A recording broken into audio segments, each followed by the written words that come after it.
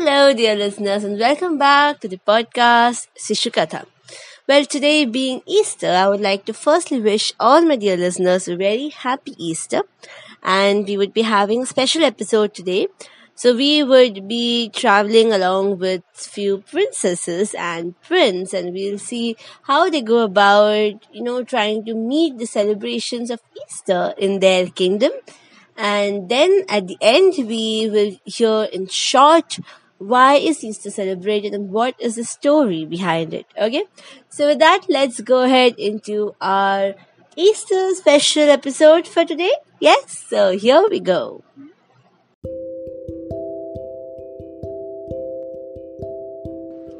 A Royal Easter Story by Gianna Young and Jacqueline Johnson. Once upon a time, in a magnificent castle perched high on a hill, lived 5 princesses. Their names were Joy, Grace, Faith, Charity, and Hope. They were blessed to be the daughters of the king. The eager princess sisters had waited all winter for warmer days, and finally they were having the most spectacular spring in history.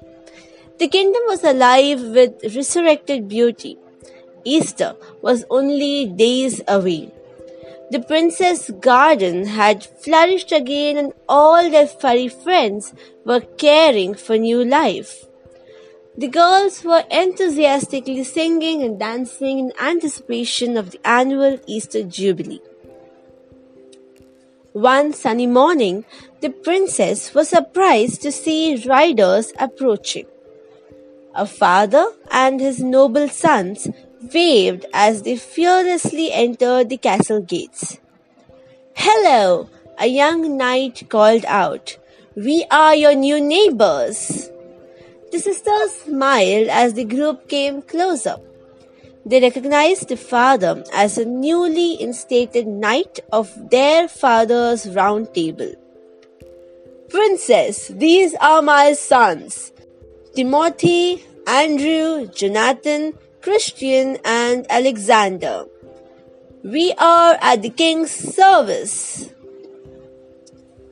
"Thank you for coming," the king said as he joined his daughters.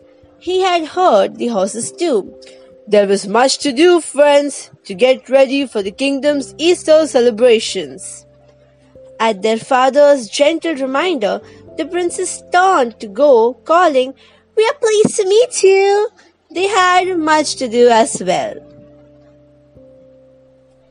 "Girls, we still have so much to get ready." Princess Hope sounded a little worried. "I know. I can't wait until we start loading the wagons," Princess Grace replied. "Daddy, may I ask you a question? Why do we travel on a pilgrimage each year for Easter?" Princess Charity, the youngest, inquired. "Well, today's journey is a tradition. Every year, all the people of our kingdom and beyond join to celebrate the resurrection of our Lord," the king explained. "The annual celebration helps keep harmony and peace between the lands as we remember all that Jesus has done for us. And this year, it is our turn to bring the cross, gifts, and decorations," Princess Joy added happily. The day to leave had finally arrived. It was cloudy, but spirits were high. The wagons were packed, the princesses and the king all set to go. Filled with excitement, the gaily decorated wagons pulled forward through the main gates of the castle. Suddenly there was a loud crack. "Father, stop!" the princes shouted as they jumped from their seats. An axle had snapped and a wheel had fallen off one of the large wagons. "We will have to load another wagon and follow you as quickly as we can," said Princess Hope. The king looked ready to protest. Don't worry, father. We can take care of this. You must go on ahead, Princess Faith assured him.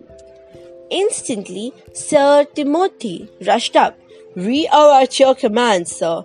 My brothers and I will stay back to help, he pledged. The king reluctantly gave them permission to stay behind, and a few hours later, a new wagon was loaded and they were on their way again. Along the journey, the caravan reached a fork in the road. We are going this way, Princess Hope informed the young knights. Our father always takes this turn. It's a shortcut, said Princess Joy. But we are sure this lane is much faster, twins Christian and Andrew countered. Ha ha ha, we will see. You take that road and we will take this one, Princess Grace challenged.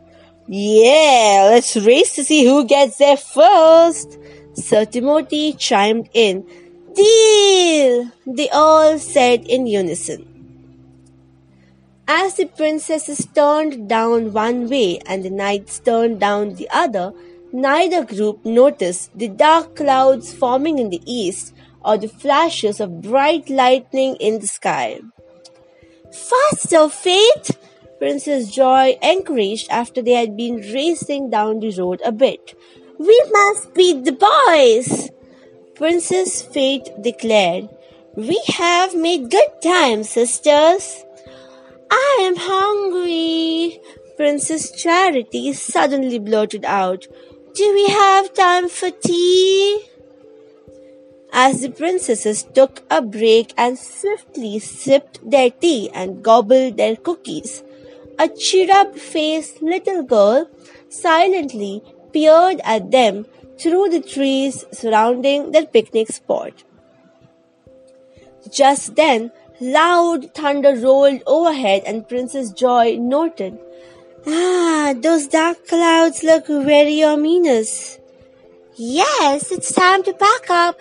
We need to... started Princess Hope.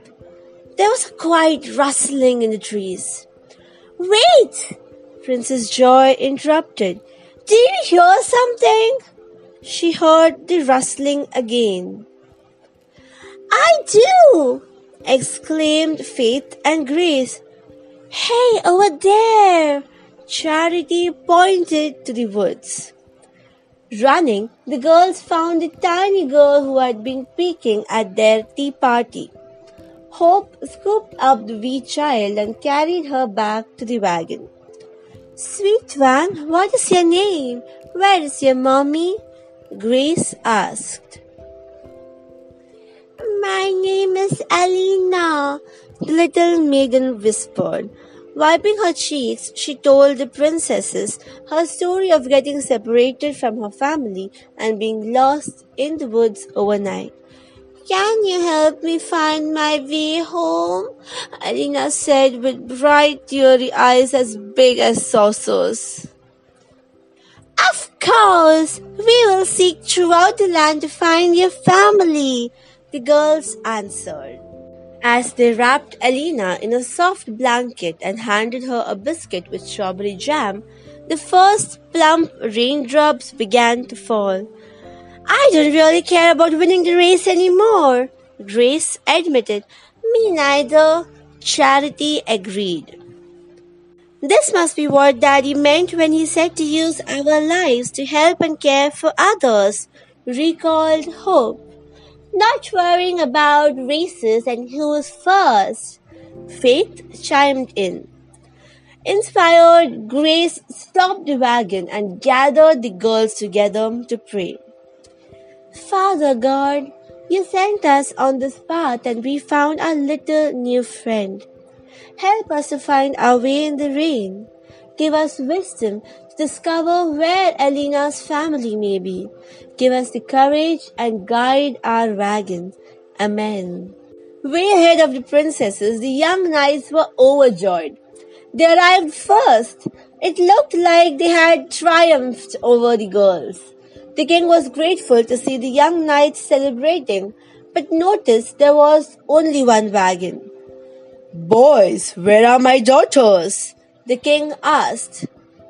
They should at least have reached the town halls by now, said Sir Jonathan worriedly. Andrew looked up at the king. Sir, what should we do? Send out a search party, the king commanded. The girls had ridden through terrible thunder, lightning, and a downpour of cold rain. It had gotten so dark it seemed like night time to the princesses as they rode on. But finally the storm ceased. The town walls rose in the distance, beckoning the small group forward. They had found their way even in the storm. Sighing with relief, they rode through the welcoming gates up to the local nobleman's house. They raced to the entry and Charity knocked. The king threw open the door to find his drenched daughters at the doorstep. Praise God, you are safe. The relieved father cried as he grabbed them all in one big hug. Then he noticed someone new. Leaning down, the king peeked at the little bundle in Hope's arms. Who is this? He questioned as he gently took hold of the sleepy little girl the princesses had rescued. After warm baths and a hearty supper, everyone settled in front of the fire. Elena began to cry. Mommy, I want my mommy. Faith comforted her as best as she could. My daddy and the devoted knights will find your mommy and bring her to us. Just wait and see. This good news made the little girl finally smile. Grace grabbed her own tiara and placed it on the small silky head. She burst out laughing with glee. The sunrise was glorious that Easter morning. As the princesses and their father entered the Easter party gates, a frantic yet joyful-looking mother came running towards them. Mommy! Cried Alina, still wearing Grace's tiara. Mother and child seemed to fly across the lawn and into each other's arms. The princes clapped their hands with joy as the king declared, Everyone who was lost can be found on Easter. Now, let the festivities begin. The annual Easter celebration began with a time of worship in honor for Jesus, the King of Kings. As families streamed to the outdoor festival, they were welcomed with music and stories of the first Easter. Later, a giant feast brought families from far and wide to celebrate in grand style. The gifts and decorations brought by the princesses and knights brightened the jubilee even more. To him be the glory, for he has risen, the king declared, and all the people said, He has risen indeed. Later, when they returned to the castle, the king beckoned his daughters to the parlor for a surprise. He gathered them near and said, My daughters, I have a little something for each of you. I am so proud of you. You showed your loving hearts when you rescued Alina. You took such good care of her. Your concern for one of God's children was greater than winning a race. Handing each one a basket filled with treats, the king lovingly affirmed each daughter by name. Oh, thank you, Daddy. They are beautiful, the princess said gratefully.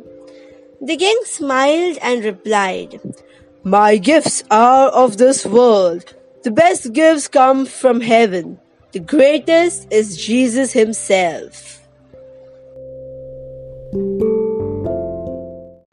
And so, listeners, that's the end of our today's story. Well, there is a short thought that comes out from the story. But before I go to that, just in a very brief, Easter is celebrated where the people we remember Jesus Christ and the suffering he went through, his crucifixion, where he voluntarily agreed for death, agreed to be crucified because he had to take the sins of the people. It's considered that way. And then he again came to life. There was a resurrection that happened to save the mankind from sin and death. So Easter is a day where it's considered that Jesus Christ came alive again, and it's celebrated as a festival where we remember his teachings and we spread his word around. Yeah. So, with regard to the story, it is a teaching of the caring and selfless Father who not only gives us good gifts but answers us when we seek Him. This is from a verse from the Bible. The life lesson to a true princess is that she must learn to lose her life serving others first, and she should not have the attitude, I can beat you, me first. When racing with the knights to the festival, the little princesses came upon a lost little girl who needed help. They stopped the race against the boys, which they could have won, and they gave their attention to the most important need at that moment, which was trying to find the parents of Elena. Her name, Elena, meant light, and she opened the eyes to the real race in life. So Easter is a celebration of the heavenly King and Father who is the light. He is selfless and always focuses on others and the eternal us.